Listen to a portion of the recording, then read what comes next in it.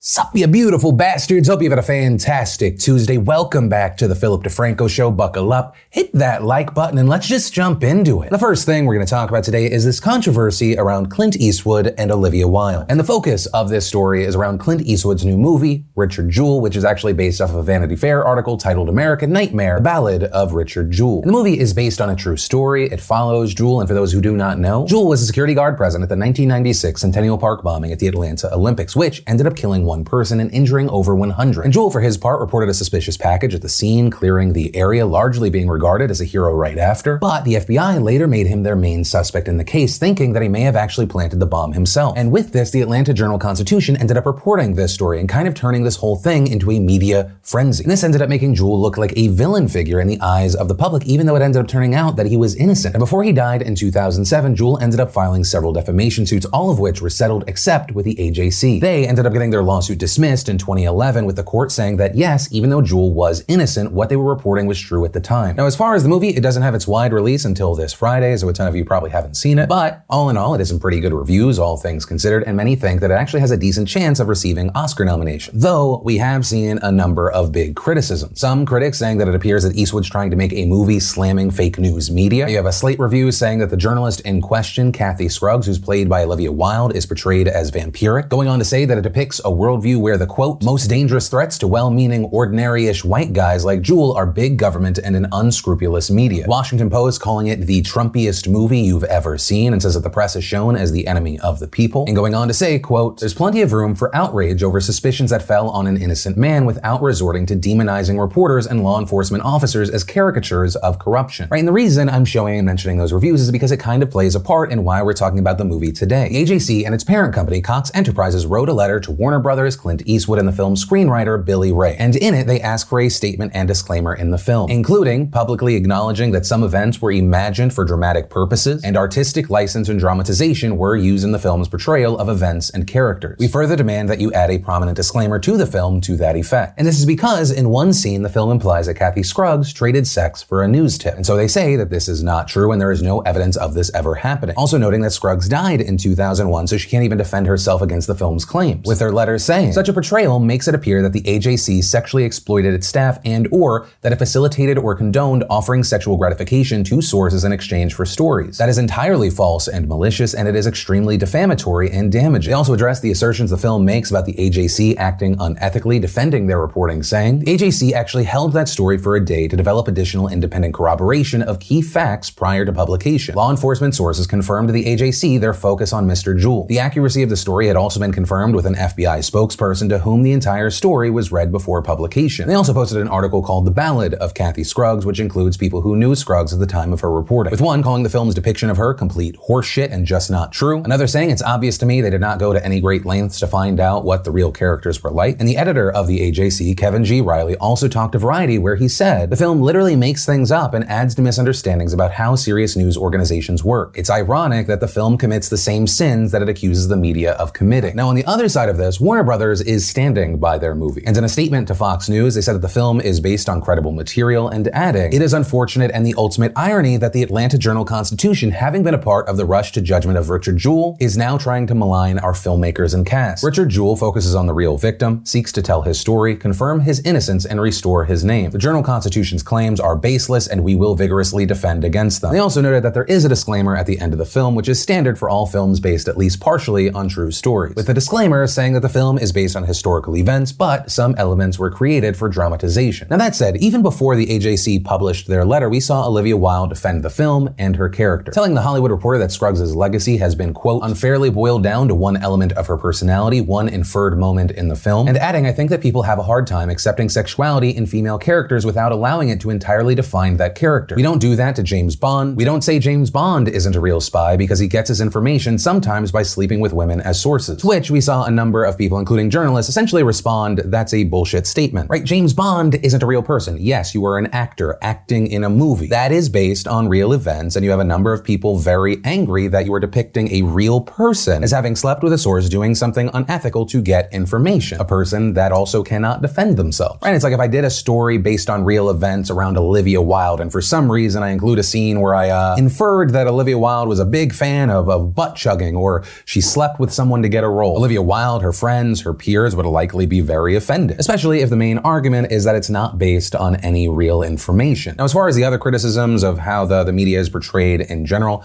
I'm gonna have to wait to actually see the movie to have an opinion on that, which I will say this controversy probably does nothing but help the movie. But with all that said, based off of what we do know now, of course, I'd love to know your thoughts in those comments down below. Then, in quickie entertainment news, we need to talk about Nick Cannon and Eminem. And no, this is not a video from 2010. And in this story, you had Nick Cannon of Drumline and host of The Masked Singer fame deciding he was going to take a shot at Eminem, putting out a diss track on Eminem with such zingers as calling Eminem Elvis Pusley, seemingly taking a shot at him for adopting a daughter that is not his. Quote, "I heard your chauffeur got a video of you sucking a cock." And ultimately, it was just kinda sad, really for two reasons. One, I feel like we all collectively learned that Nick Cannon doesn't have anyone in his life to tell him when he comes up with bad ideas, which also isn't the most surprising. I don't know if Nick Cannon's ever turned down an offer. And two, 85% of the internet collectively came together to say, that was trash. Like, at least with Rap Devil, right, Machine Gun Kelly, there was a debate. Debate on its own, comparatively, in my opinion, weaker to Kill Shot by Eminem. You know, in its own right, you could be like, I see the appeal. And I think a good example of like how poor of a job Nick Cannon did, when Eminem ended up responding with a throwaway tweet in just 14 minutes, that tweet had more likes than the damn official music video 5 hours after, and also still more likes than the official audio that was released on Nick Cannon's channel. And as far as those responses, one, Eminem tweeted, "You mad, bro? Stop lying on my dick. I never even had a chauffeur, you bougie fuck." Followed by, "I demand an apology, Nicholas. You've made my gardeners so jealous." And with all this happening, you saw the hashtag Rip Nick Cannon trending, 50 Cent responding, "I don't understand to save my life why someone would pick a fight with them. He is a different kind of animal." And adding, "Nick, that shit was trash. I ought to kick you in your ass when I see you, punk." And as far as what happens next, hey, while I and any other Eminem fan are like, yes, I would love to see another diss track from Eminem, you know, I end up thinking back to the lyrics in The Ringer. It ends up kind of being a lose-lose. Also, almost the entirety of the internet was clowning on Nick Cannon before Eminem even responded with throwaway tweets. This feels like Nick Cannon wants it too much, but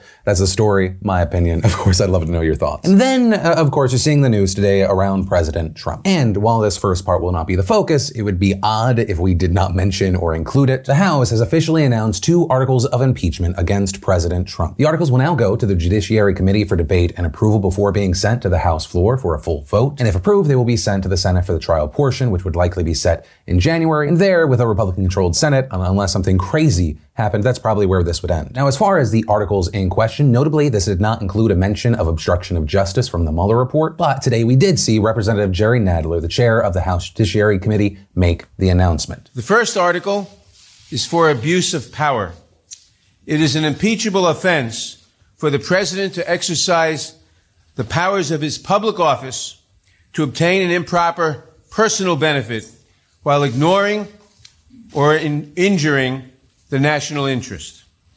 That is exactly what President Trump did when he solicited and pressured Ukraine to interfere in our 2020 presidential election. And when he was caught, when the House investigated and opened an impeachment inquiry, President Trump engaged in unprecedented, categorical, and indiscriminate defiance of the impeachment inquiry.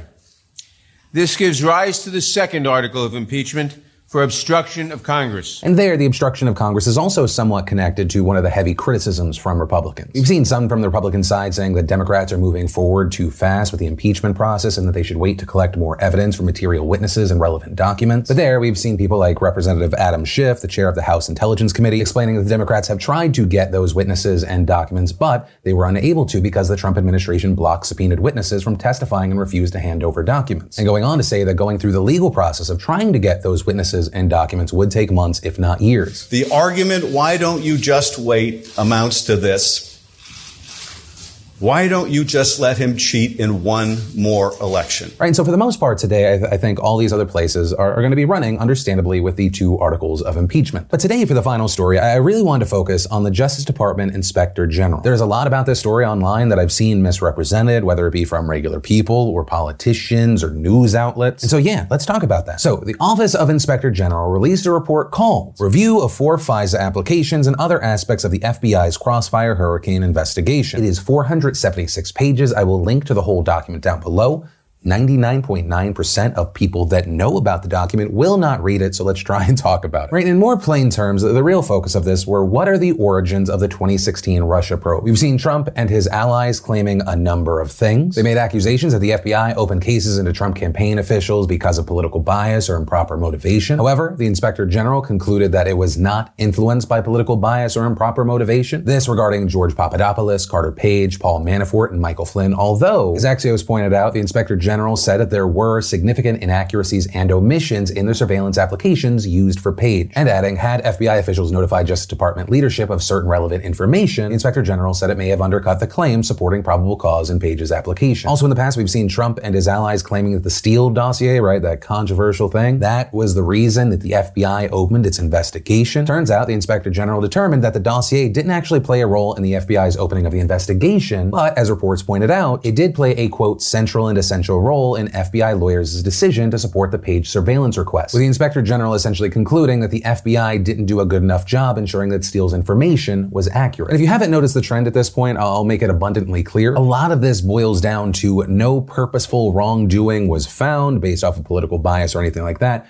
but the FBI and a number of individuals in it seem to be incredibly flawed. We'll continue. There was also a dispute in this. You know, we've seen Trump and his allies claiming that Steele is essentially like an anti-Trumper. And according to the Inspector General, Steele disputed a number of things. One, he defended his reports saying they were not designed to be finished products. And two, on the note of bias, he said, if anything, he was actually favorably disposed towards the Trump family. This reportedly because he had been friendly with one family member for years, which ABC News has reported is Ivanka Trump. Also, regarding surveillance, the Inspector General reportedly found no evidence that the FBI sought warrants for Manafort or Flynn, but while the FBI was interested in obtaining them for Papadopoulos, ultimately they did not. Also, in the past, we had seen Trump and allies claiming that the FBI had placed essentially an informant in their group. Regarding that, the Inspector General's report said that the FBI did conduct, quote, several consensually monitored meetings between FBI confidential human sources, CHS, and individuals affiliated with the Trump campaign, but adding that those operations received the necessary approvals under FBI policy, and going on to say, we found no evidence that the FBI attempted to place any CHSs within the Trump campaign, recruit members of the Trump campaign as CHSs, or task CHSs to report on the Trump campaign, which, and this actually kind of goes back to the accusations of bias, reportedly the Inspector General's report, quote, notes that key figures including agents and sources were actually supportive of Trump. And there were two key things here. One, as the Washington Post points out, one supervisory special agent, SSA, describes believing a confidential human source's information because the source was a Trump backer. With that part of the report reading, he added that because the CHS was a Trump supporter, he was, quote, not worried about the source trying to provide information or getting dirty information on Trump. He said any suggestion the CHS, quote, was directed to damage or investigate the Trump administration is just absurd. And two, reportedly, it turns out that not only was the source a Trump supporter, so too were the agents involved in cultivating him. With the report saying, we reviewed the text and instant messages sent and received by the handling agent, the co-case handling agent, and the SSA for the CHS, saying the agent contacted another FBI employee, saying if you hear talk of a special prosecutor, I will volunteer to work on the Clinton Foundation. That agent also sending instant messages stating he was so elated with the election, compared the election coverage to watching a Super Bowl comeback, also referring to Hillary Clinton as a criminal. And as far as the handling agent and the co-case handling agent, on November 9th, they had a text exchange reading, Trump, haha, shit just got real. Yes, it did. I saw a lot of scared motherfuckers on my way to work this morning. Start looking for new jobs, fellas, haha, LOL. Right, and all of that was a notable inclusion since a lot of the way that Donald Trump has kind of painted this picture. That the FBI was essentially filled with people like,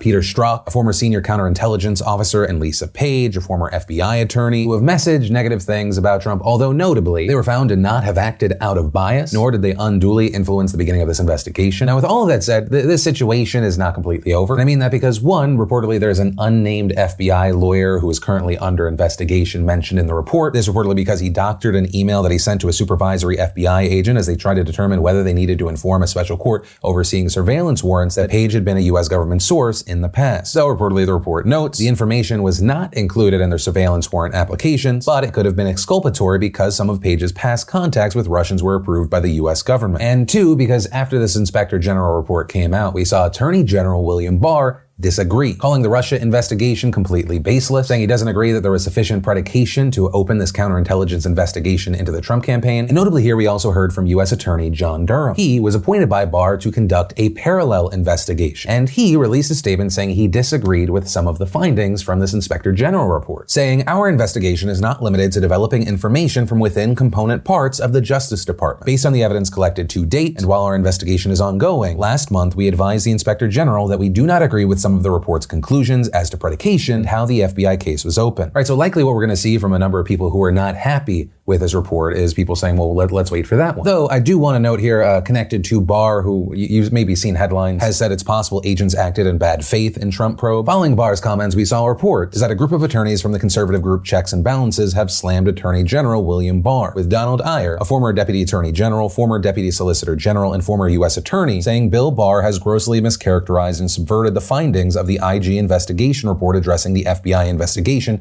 into Russian interference in our 2016 election. With former Associate Deputy Attorney General Jonathan Rose saying the Attorney General has returned to his playbook of distortion and obfuscation in a transparent effort to undermine the IG's meticulous fact-based conclusions. Also, another part of this story, and it's a notable reaction and update, involves current FBI Director Christopher Wray, who notably was nominated by President Trump after he got rid of Comey. And Wray, while noting that a number of the things in this report are unacceptable, right, the report lays out what they call 17 significant inaccuracies and omissions. He went on to say it's important that the Inspector General found that in this particular instance, the investigation was opened with appropriate predication and authorization, which it appeared that Donald Trump was not a fan of, because this morning he tweeted, "I don't know what report current director of the FBI Christopher Wray was reading, but it sure wasn't the one given to me. With that kind of attitude, he will never be able to fix the FBI, which is badly broken despite having some of the greatest men and women working there." And following that, you had a number of people really focusing on him saying current. Wray was appointed to a 10-year term, but technically the president could get rid of him, though a number of experts say there is political risk there, so would he do it?